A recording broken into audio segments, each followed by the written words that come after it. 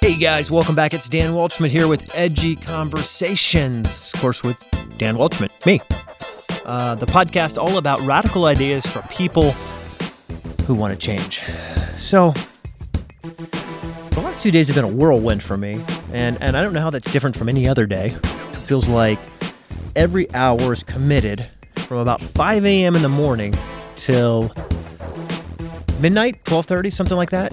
So I think that's usually the day, 5:15 or so. The alarm goes off, which is connected to the watch on my arm.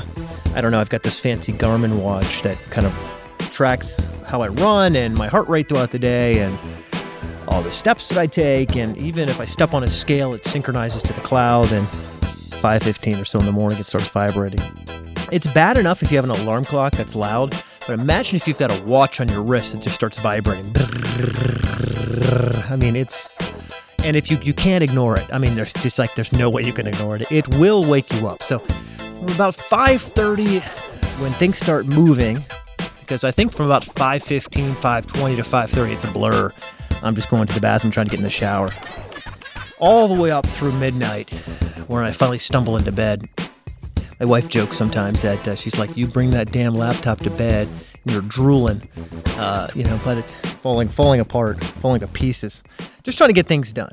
But here's one thing I noticed the other day in the middle of kind of like one of these whirlwind days, is that boy, do I leave some collateral damage behind me sometimes. Are you that type of person as well? You're just getting so much stuff done. You're on calls, you're doing emails, you're tweeting, you're on social, having this call, having this meeting, talking to this person, planning this plan, strategizing that strategy. Always thinking, always working, always grinding, always doing, always trying to thrive. And in the middle of it, you realize, oh man, I probably did some stuff that was really crazy. In fact, not just crazy, but I hurt people's feelings. And because I was too short with someone, I left some emotional collateral damage behind me. And so I wanted to share a little something with you that I learned some time ago. And now look, as I share this with you, it's not me saying I've got it all figured out or that I do it all right. My chief of staff will tell you that I do not have it all figured out. I don't know. Maybe he's kind enough to try to pretend like I do. But I'll tell you this, is that one thing I've learned to do well, whether it's with my wife or whether it's with others, is to apologize. By the way, as I said that last sentence, I should probably proofread it. What I said was, as I learned to do. One thing is I'm learning to do better. That's a better way to say it, right? Is to just apologize quickly for something and not let it metastasize. It's being aware that you could have done something better. It's being aware of potential collateral damage you might have caused, and then quickly addressing the issue. Just saying something like, yeah, I could have done that better. Apologies. Now, nothing better illustrates this point, kind of the impact of this, than the year 2007. Now you're thinking, dude, that's a stretch. You went from telling me about your whirlwind day to saying apology back to 2007. Well, there's a story that sticks in my mind from 2007. And it's somewhat laughable, and I don't even know why I remember the story. Do you ever have a story that's like in the back of your mind that you're like, why do I even remember this? This is bonkers. But I remember 2007, I was carrying a BlackBerry. How many of you have BlackBerries? Probably everyone, right? If you were pimp, if you were halfway business focused, you had a BlackBerry and you were sending your emails and downloading apps from a crappy app store. Remember how all the apps were, barely passable. None of them would made it into the app store now or any of the app stores, whether it's Android or PC, it doesn't even matter. They were all crappy, but we were excited. We had our BlackBerries in our hand and things like that. Also, 2007, wasn't the year the iPhone launched as well? So this story kind of takes place right in the middle of BlackBerry and its peak. It's kind of the greatest Canadian company we've all heard about, to the rise of the next greatest company that we all still know about. In 2007, something happened for BlackBerry that had never, ever, ever, ever in the history of BlackBerry happened before. And that's BlackBerry went down. So you remember when you first got your BlackBerry set up, you had to do some configuration to either forward your email into BlackBerry or set it up so that your email went into BlackBerry. You remember how that happened? Once you had it set up once, you didn't have to touch it again. But the very, very, very first few times that you got a new device, you had to do a little bit of configuration to get everything set up. And that's because BlackBerry has, I say has because to this day still, they have probably the strongest security platform of any of Android, Apple, or PC, or Microsoft. It's flat out bonkers how secure their stuff is. And I think, Apple and Android are catching up. But before I go down a nerdy rabbit trail, let me just say, so I had my email passed through BlackBerry, as did many of you back in 2007. You're getting your corporate email, your personal email, it's all going through BlackBerry. Well, BlackBerry went down for 2 or 3 days, and there were large sections of the country, of the world, in fact, because BlackBerry ruled the world, that were down. Literally no access to your email. Everything was stalled. And what was interesting back then was that after the first few hours, people were kind of like tapping their phones as if to refresh the screen, like what's going on? Rebooting their phones, turning them on, turning them off, turning them on, turning them off, trying to figure out what was going on. It was just so unusual because your BlackBerry would buzz or chime and then immediately boot up with all your messages right inside of it. And this is what you're used to having happen. Well, imagine an hour goes by and 2 hours go by and 4 hours go by and 8 hours go by. A whole working day goes by and no word from BlackBerry on anything going down. This is strange. It's almost as if they were trying to pretend that it didn't happen. Like maybe if they ignored it, no one else would notice. Of course, blogs are buzzing and even TV news is reporting that large sections of BlackBerry users are experiencing outages or failures or problems, but nothing from BlackBerry. It was so strange. One day went down, and then on the second day, you would think that, in the back of your mind, well, while I'm sleeping, they're going to get it worked out. And then when I get back to the office, I'm going to have like a ton of email from yesterday that I need to go answer and all that good stuff. Well, sure enough, you went back the next morning, and nothing. Goose eggs. And so that day began a couple days into it, and then lunch happened, still no emails, and then the evening happened, and the evening and the morning were now the second day. And on the third day, which was like the second day and the first day, something strange happened. It was as if someone at BlackBerry, Research and Motion, went around and just slapped everyone in the face and said, hey, guys, we need to address this. And so the marketing dudes and the video dudes and the CEO, executive offices all kind of huddled up. And they came out with this video. And I have to tell you, if you ever want to see a video that is laughably horrific. Are those the right adjectives? Like when something's so bad, almost like when you rickroll somebody. My son does that. God damn it. Hey, check this out. And then I see I'm getting rickrolled. But they posted this video on day 3. Now imagine this setting. You've seen these videos where someone's seated, oh my goodness, in front of the camera, like a hostage. And you see from about the top of their pecs up, right? It's that like upper third. And the CEO of BlackBerry was staring straight at the camera as if someone had a bazooka to his hind parts, right? And he's looking at the camera. He doesn't smile.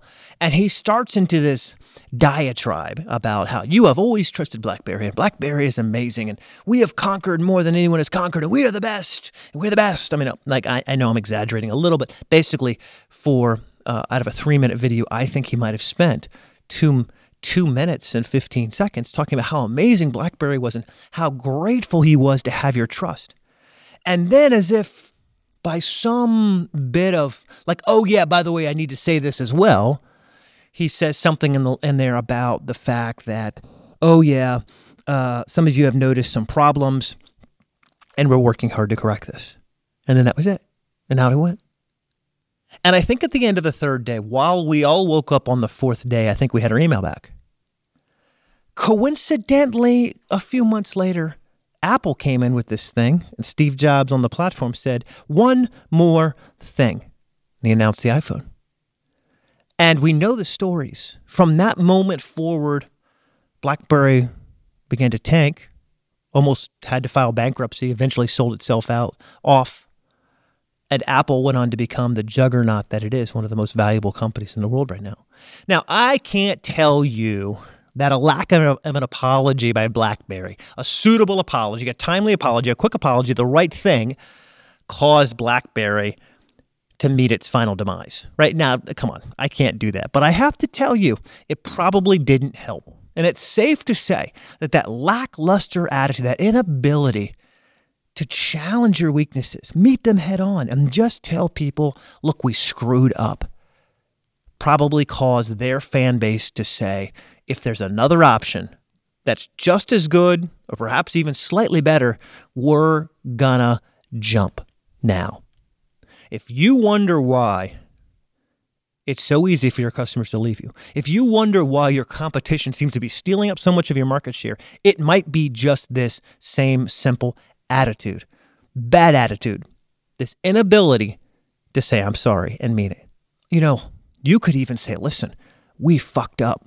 Now, if you don't like to curse, I get it. My mom listens to this thing, I guess, this podcast. So sorry, Mom. You don't have to curse. You can say, we screwed up. We did bad. We suck. How about that? We suck. I'm sorry. We're never going to do that again. And here's how I'm going to make it right to you. You know how amazing people feel when you just say the truth? You don't have to stretch. You don't have to plead. You don't have to give a long explanation. Like, your apology needs to be like 4 sentences. 1, we're sorry. 2, here's what happened. Maybe that's 2 or 3 sentences. Last sentence, again, we're sorry. We're never going to do it again. That's it. That's all consumers want from you. That's all your buyers want from you. That's it. No fancy excuses, no double talk, no explanations and reasons. Oh, but we have to explain. No, you don't. No, you don't. You might have to explain to your boss why you're losing customers, but that's because you're busy trying to explain away bad behavior to people who just want you to behave like a normal human being. So I think of this story. I guess it's somewhat, what do you call it, hyperbolic? Exaggerated in my mind. I think about this, the old guys in the field, crushing it. BlackBerry crushed it. I mean, crushed it.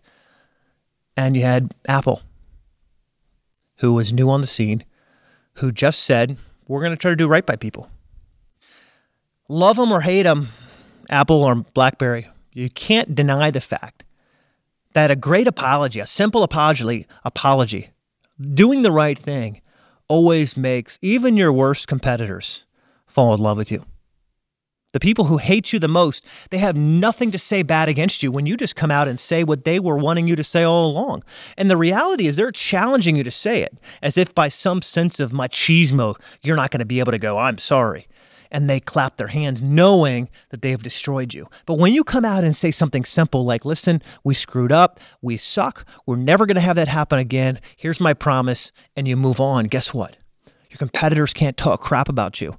The people trying to poke holes at you can't talk anything about you because you've done the right thing, and you've positioned it from a standpoint, from a perspective where you're unassailable. I mean, you cannot be touched when you do that. So why don't we do this more often? That's my challenge. Why don't we do this more often? Why don't we stop making all these excuses, all these quote unquote, you can't see me, reasons, explanations, trying to convince people that, yeah, it was kind of a mistake, but who knows? But we'll try to figure it out. Why don't we just say, I'm sorry? 2 words, maybe 3 if you uncontract it. I'm sorry. We made a mistake. We're never going to do it again. Just a reminder, as I think about my day and how sometimes things go wrong, you can waste weeks or months of good people's time, attention, and passion by running roughshod over them and not taking the time to stop and say, we made a mistake and I want to apologize. It's a lesson for me, something I'm still learning. I'll come back to you and share more examples of things like this where I'm working on this. I told you, I'm not perfect. Actually, no one believed that in the first place. I won't even try to sell you the story, but I am passionate and I do have higher hopes for myself and I do have a higher standard for my behavior and I find it unacceptable when I screw up. And so I'm going to keep improving and I hope you will as well. So this has been Dan Waldschmidt and thank you for joining me on this episode of Edgy Conversations. radical help for people who want it. If you like the episode, share them with a friend, star, do all that crazy stuff. Listen, most importantly, don't do nothing. See you next time here on Edgy Conversations with Dan Waldschmidt.